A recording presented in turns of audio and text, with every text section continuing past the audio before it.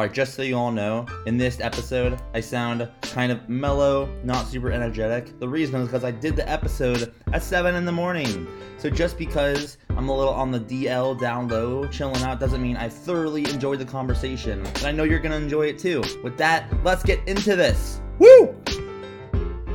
Alright, how's it going, everyone? Welcome to another episode of Forward Thinking Founders, where we're talking to founders about their companies, their visions for the future, and how the two collide. Today, I'm very excited to be talking to Andrew Boss, who is the co-founder and CEO of Ply.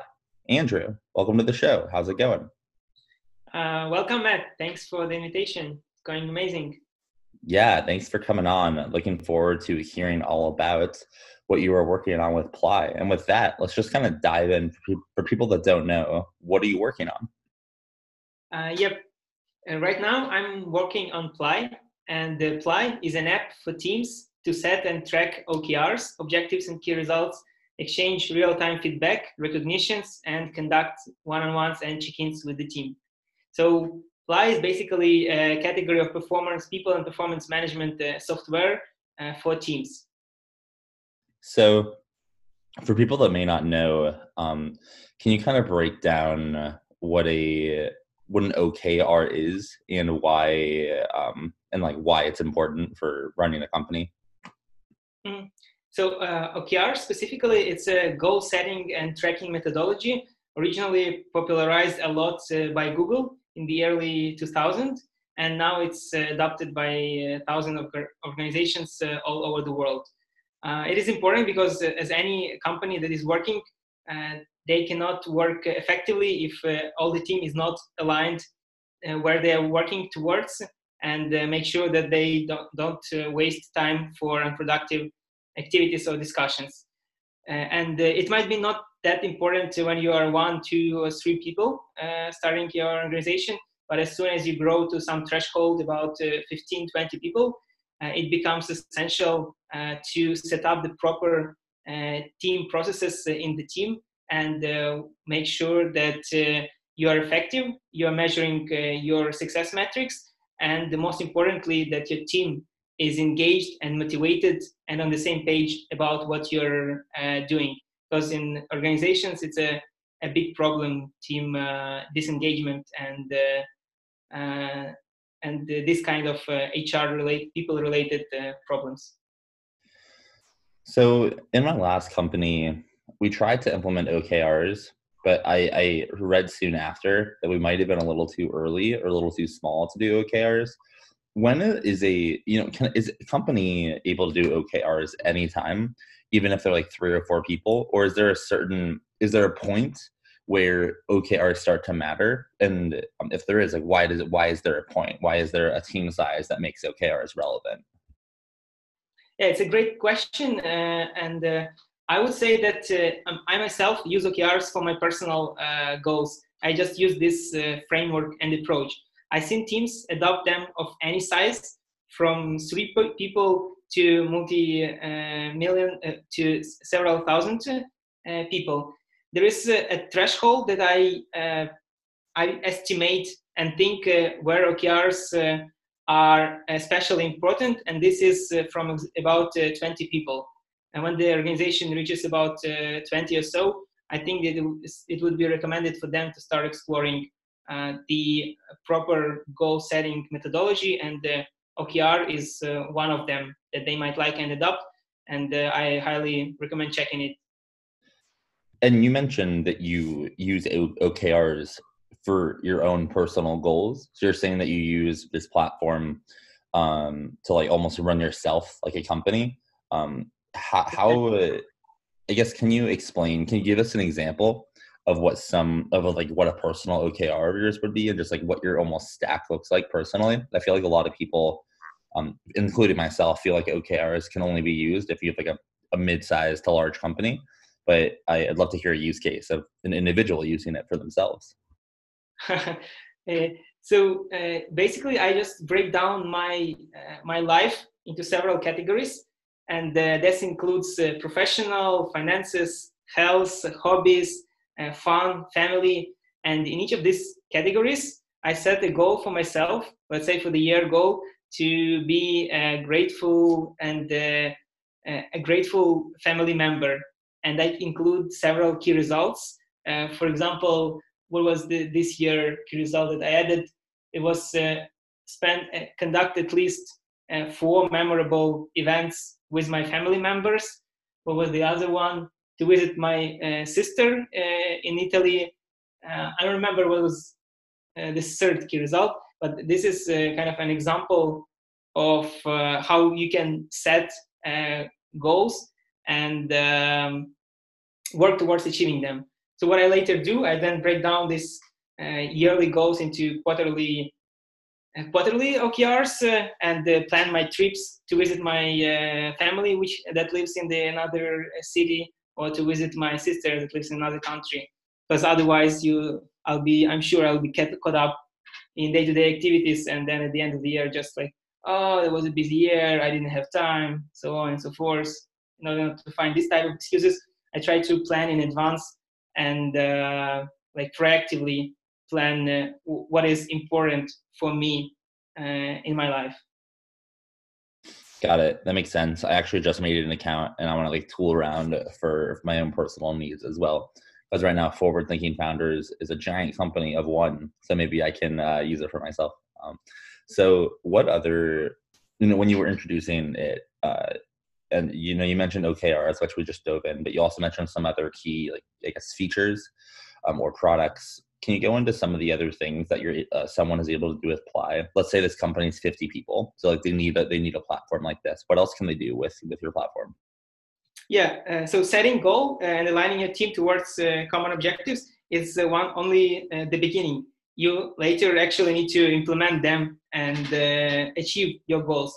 And in order to do that, most organizations need a set of activities that they perform in the team in order to exchange feedback, to know what is going good and where are the problems, to be able to react to them proactively, to exchange some praises or words with each other to motivate team members and make sure that they feel valued, recognized, and appreciated in the team. Managers conduct regular one-on-ones with their team members, during which they also discover what's working best for this person, what the problems are, and what are the growth opportunities for this person.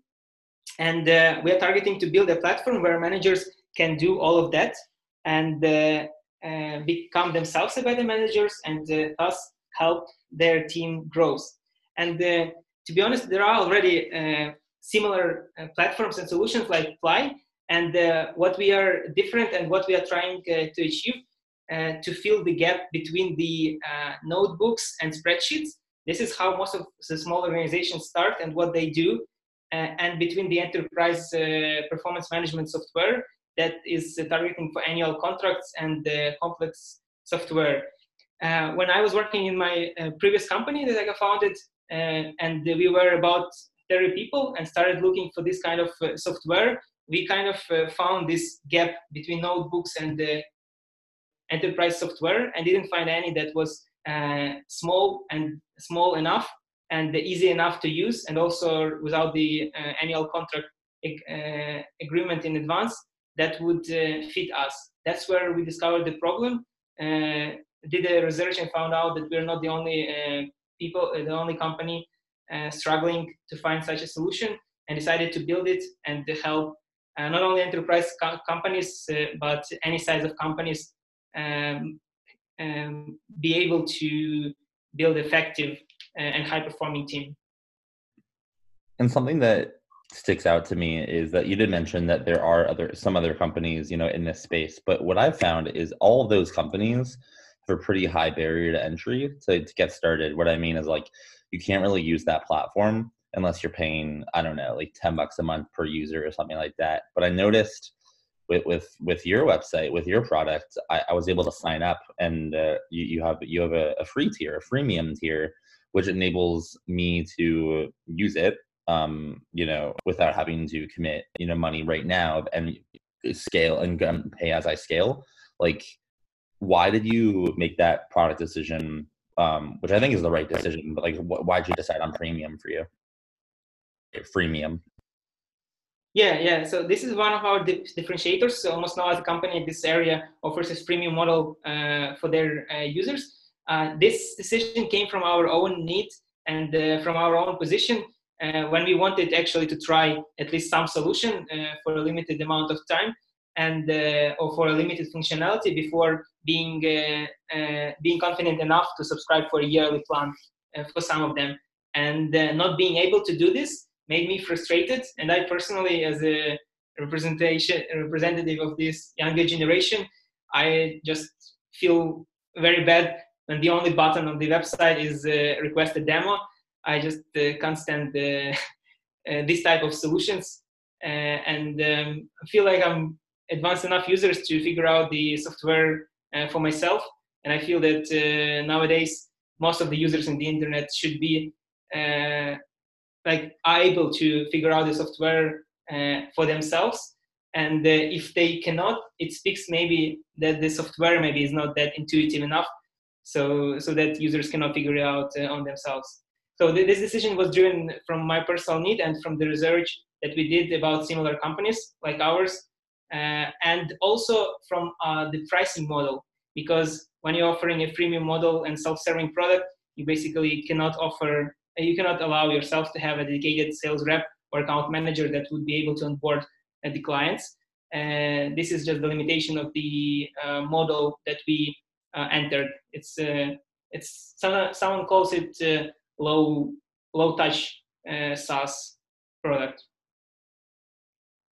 And I actually want to dive into the last point you mentioned, just because I am kind of curious. So did you say that because it's a low touch SaaS product and people can kind of like onboard themselves, you don't need to hire as many salespeople, or is that kind of what you were saying? Yeah, exactly. We're targeting to be a self-serving low touch SaaS in this business, and make sure that companies are able to onboard and set up these processes for themselves without a required account manager or sales representative. So do you have any, I don't know, like theory or thought on pricing for people that don't want to do freemium but want to charge low? What I mean by that is, like, I know a lot of people that want to charge like $5 for their product or whatever, or $10, but it actually does require some hands-on time. And what they find over time is that they're not able to sustain a organization or sales organization at that price. So you kind of have avoided that problem by like kind of building a low touch product for onboarding. But like, do you have any other thoughts on how founders can think about pricing that make sure it aligns with like the incentives of the customers and doesn't screw them over in the long run? I don't know. It's kind of like an odd question, but do you have any thoughts on that? Yeah, definitely. I researched this last week, especially this topic of pricing. It's a very important topic for the startups. And as far as I understand right now, there are for SaaS businesses, two main approaches: low touch and high touch. And depending, it's critical to understand for the startup in which category is their product, and if it is, and the totally different rules play for these two buckets. So if you are a low touch, you target to be a self-serving product and sell mainly through marketing channel and onboarding emails, and maybe in rare cases with some help of account manager or a sales rep. So the general recommendation is to charge low per usage per customer, and upgrade them to higher tiers when they grow in their organization and usage grows and their value grows. Also important to align the value of the customer with the price that you are charging. For example, let's say we are doing a podcast app, and it would be not, in my opinion, not very relevant for users to charge for, let's say, for the number of episodes played, because the number of episodes does not represent my value. I might need to listen to 10 episodes to finally understand some topic that I'm looking for. But for example, like charging you as a podcaster by the number of revenue that you bring through ads, for example, this is much better representation of the value that you are getting from your product. So similar to other SaaS products. Of course, charging per seat is one of the most important. Per user, We also charge per user because our value is proportional to the number of users in the system, but it's not necessarily the case for other products. So this is speaking about low touch model and high touch. The rules are totally different. Then you add, this is what most of our competitors do. You add a blocker of the demo and sales rep and do customized enterprise sales for each client. And usually these are checks and invoices start from 5K per month. And most of the sales is to enterprise clients. And the organization overall is sales driven. When in the low touch model, the organization is marketing and product driven. By the way, if listeners can find a very good guide on pricing in the Stripe Atlas guides. If you go to stripe.com.atlas/atlas, there is a very nice guides on building SaaS products, including a great guide on pricing. Highly recommend checking it out. Yeah, Stripe Atlas is amazing. The content that they have on there is so good. Super high quality and to the point. I actually follow, I guess, one of the guys behind Stripe Atlas, Patrick McKenzie, on Twitter, and that guy is just wicked smart. He's author of most of the guides. Indeed, super smart. Yeah. Well, I have a kind of some more questions on this business, and but it's actually less on business and more about like theory of how to grow. There's like kind of this argument going on Twitter right now between some VCs on like, one VC said, hey, you may like the things that unlock the biggest and most substantial growth is product improvement. It's building the best product, and then it's so good that the users talk about it with other friends, and that's the cheapest growth. Well, there's this other camp that says you need to hire like a solid growth team, optimize everything, and put your resources into that to grow. Where do you lay on that spectrum of product-led growth versus marketing and sales-led growth? Although I know it's not sales, but like where are you on that spectrum? Yeah, I definitely. Hello, Matt. Yeah, can you hear me? Yeah, I can hear.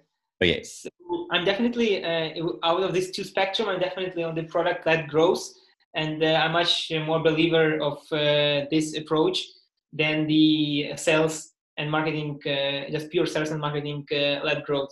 I cannot say that I did some research and I compared all the versions and choose the version that promises the best ROI. It just feels more better for me if the products would sell for themselves and the most user-friendly and the best product for the users would win versus the most aggressive sales strategies would win. This is the world that I believe would be more beneficial for all parties involved, and that's part of the world that I want to be part of. But of course, any product when it grows, sooner or later they will face the need to target bigger markets and enterprise client, and they would, no matter how you start, you will end up somewhere in between, doing a bit of both sides. Got it. That's a good insight. So, you shouldn't just optimize for a great product. You shouldn't just optimize for a great growth team. You just do some combination of both, and that works out. Yeah, that's definitely work best. But I would prefer starting with the product and then adding, as the product grows, adding more sales and marketing resources. Yeah, that makes sense. So a couple more questions about this specific company. I guess, where do you see, how do you know how to spend your time? Like tomorrow, or today, or I guess today is night for you. So tomorrow, what are you going to work on? Like, how do you know how to chunk up your day? And if you do use OKRs, like just what are some of the activities that you spend your time on every day? Well, right now, as a startup, the answer is very simple. We work on the most critical thing that we together as a small team decide to work on right now. Right now, it's optimizing, talking to users, and getting the paying customers. The month before, it was applying to YC and getting ready for the YC interview process. and the month before it was releasing the feedback feature that we were targeting to release before the YC. Our planning cycle is the irony is that we yet cannot use OKRs at Ply because as a startup we have just general direction and vision. As a startup, our plans change way too often in order to commit to some quarterly objectives. During the quarter, our OKRs would change several times so far. That's actually really interesting. I want to dive into that because that's might have been potentially the downfall of our use of OKRs, just the fact that things change. I guess in an early stage startup, is if you're not able to set OKRs because things change so often, is that a bad thing, or is that just naturally how an early stage startup works? And is there a point where that smoothens out or evens out a little bit? I guess when's the point where like it gets a little more stable? Yeah, it's. I think it's natural growth where any company that starts, there is so many unknowns and so many things that the team needs to figure out. And the one that we are figuring out right now with Ply, that is just impossible to play too long in advance. And I think that it might be even harmful for the organization to do robust planning from the very beginning and draw any long-term business plans that would be actually pointless 2 months down the road. So it's absolutely natural, and OKRs are definitely not the solution for the teams that just started a few months ago. As the team grows with each planning cycle, roughly it doubles. If you could plan for the months in advance, probably the next cycle you can plan for 2 months, and after that we can probably plan for 4 or 5. And with these iterations, you'd come to the need when you would finally be able to plan for at least half a year, and then by that time, most likely your team size will grow, and that's where OKRs start fitting in and helping you align the team when doing this more long-term planning. Long-term, I mean at least half a year. Yeah, it's honestly blowing my mind. I never really thought about planning from this angle, but you're totally right. Like early stage startups change so quickly. You can't just plan out a year from now. It's like, or even like 6 months from now, if you just started, it's not how it works. So it's very interesting. How? Yeah, you cannot plan, but you definitely need to have some kind of a roadmap or vision, a direction where you're taking this company, where you're taking the product and your team. You need still to make a promise to investors and be able to achieve these promises. So we definitely have some kind of direction, but I would not call it a plan. I just want to make sure that the listener understand correctly, where I'm not calling them to avoid any planning. Planning itself is a useful process, just most of the plans fail after they meet the reality. And because right now you're focusing on low touch growth, how do you think about getting customers and customer acquisition, user acquisition? What marketing channels are you using? Is it word of mouth? How are you growing right now?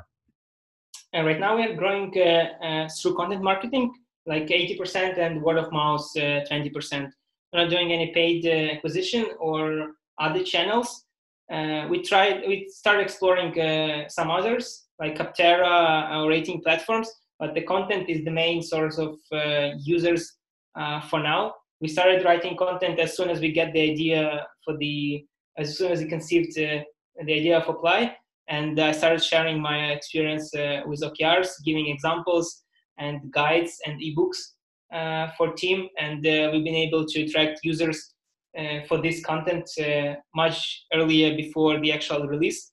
And when we were ready to release, we already had more than 500 or 600 users in the database to whom we could share the news and on board as the very first customers.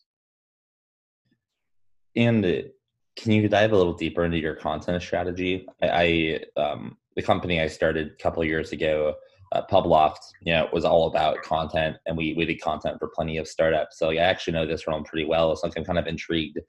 Did you focus specifically on vlogging? Was it like podcasting, ebooks, all of the above? Yeah, can you just dive into how you thought about content? Well, I did almost only blogging on our own blog and trying to build some useful links, but very few. And also we did an ebook on adopting OKRs and also published it on the website. That's basically everything what we did about content.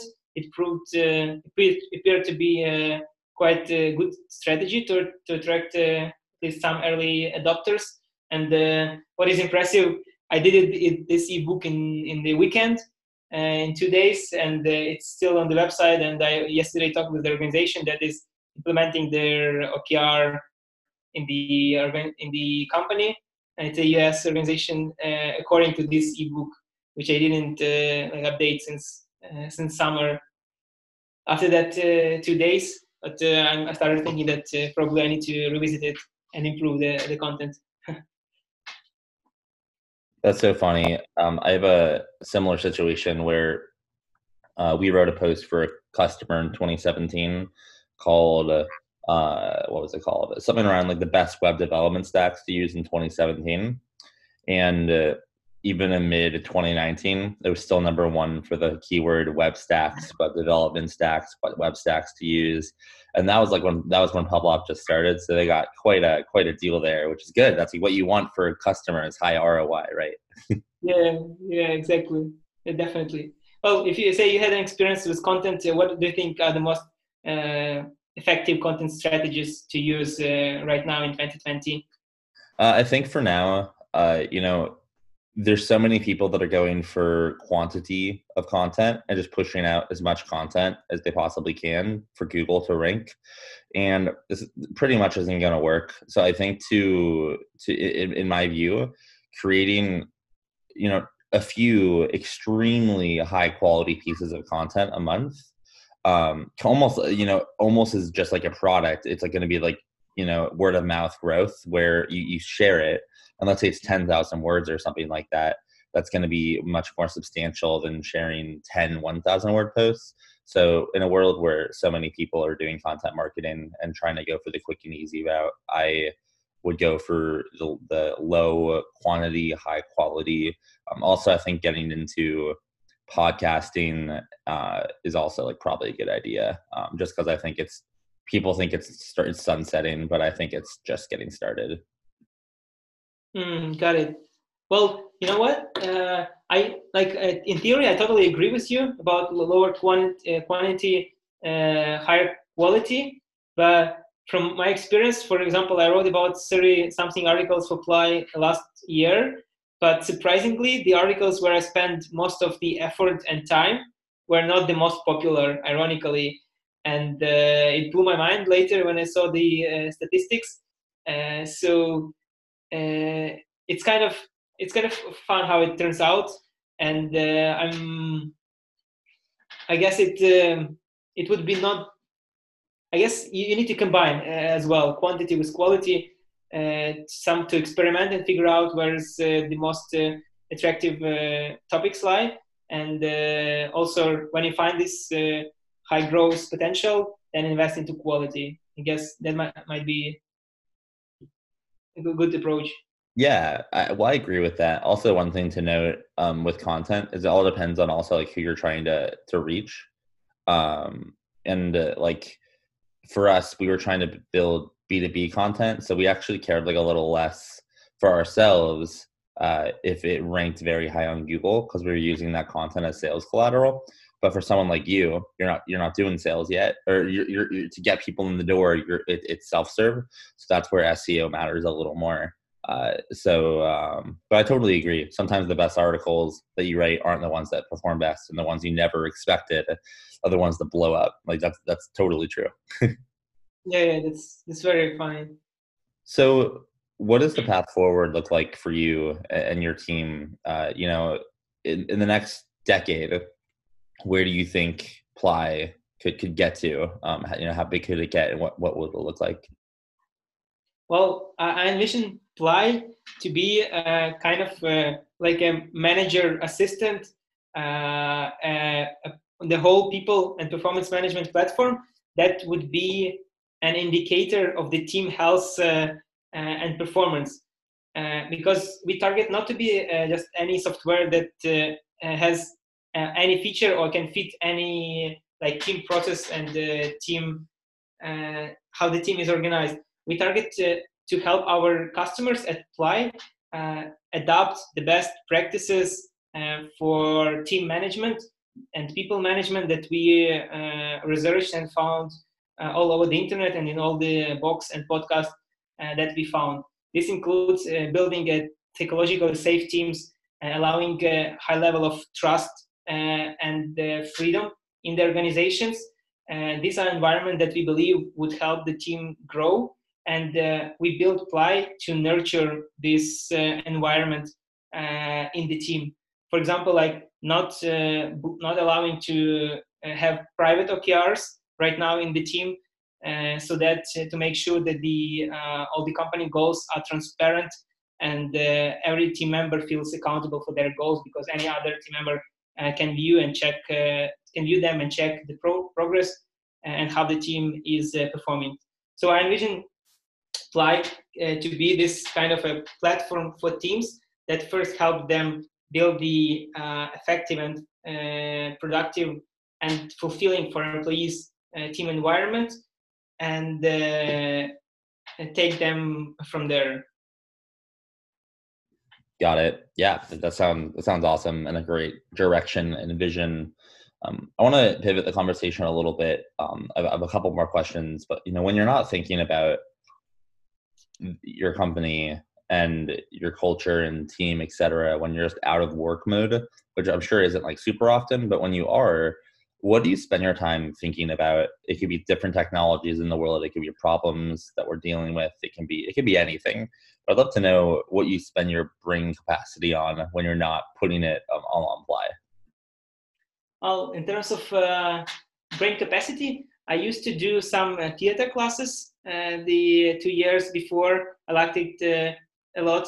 And also I like to spend some time in the topic of philosophy. And I find it very curious and fascinating reading and discovering about the philosophy theories and the philosophical problems that people were struggling over in the past 2,000 years, from like Seneca to Buddhism to Christianity, and visiting some philosophy classes or listening to, let's say, Michael Sandel and his justice course on Harvard, and like being able to ask myself these really curious problems that Michael Sandel likes to give his students, like problems with the train. If you remember, there's a train going down and the brakes are not working, and if you stop it, you'll kill one set of people. If you change the rail,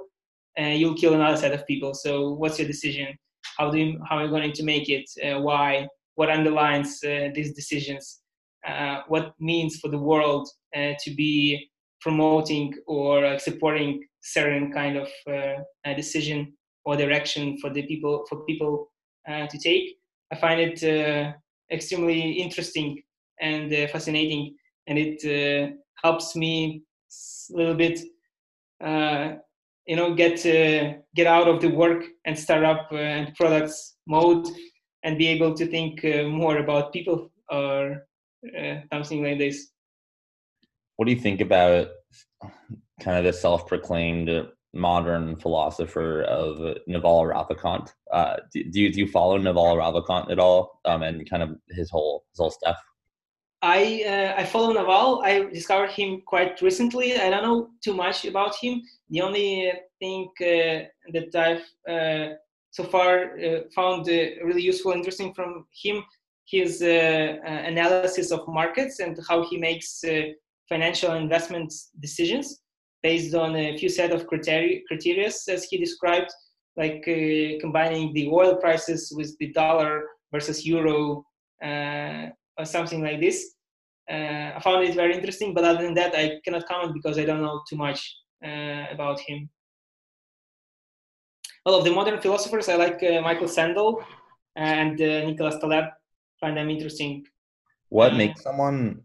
It's probably like a very stupid question, but how can someone just decide that they are a modern philosopher? Is it like a title you can get, or are they given that title because so many people like follow them? I know it's not an actual title they wear on a name tag, but how does someone become a philosopher in 2020? Well, I don't know, to be honest. I certainly don't think that the number of followers is a good representation, a good metric of the person is a philosopher, and where if their philosophy is any kind of valuable.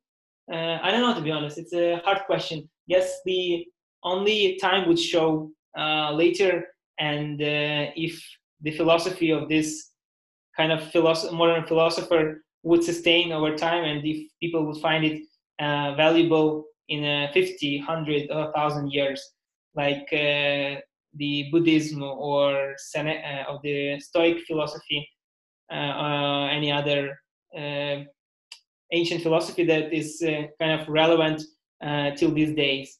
And I find it really fascinating how, for example, Stoicism is still relevant in 2,000 years and still inspires so many people and help them find the answer to the question that they are looking for. So the stand of time, I think, is the only test whether philosophy is good or not, in my opinion. Yeah, definitely. Well, I suggest you definitely follow. You keep following Naval. He is in my opinion, a brilliant mind, and just has perspectives on the world that I've never heard before in my life, and probably never will. Like again, he's just a very smart person.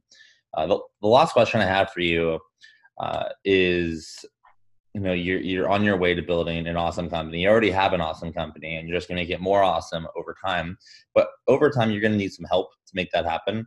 So my question is, how can the forward-thinking founders community help you? If you have an ask for one or two or all of our listeners, we are all ears. How can we help? Well, it's a great offer.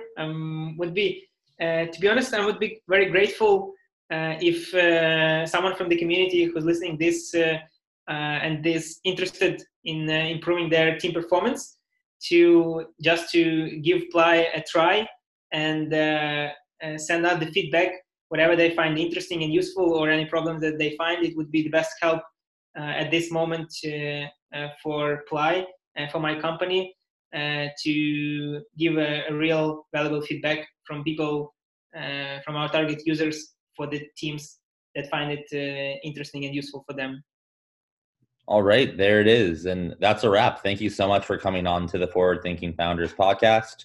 Really fascinating stuff. I'm going to be using Apply for myself probably from here on out. I tooled around during the podcast, and it's really interesting. So great work building that, and best of luck in the future. Thank you so much. Thank you for the invitation. It was a pleasure and really interesting talking with you, Matt.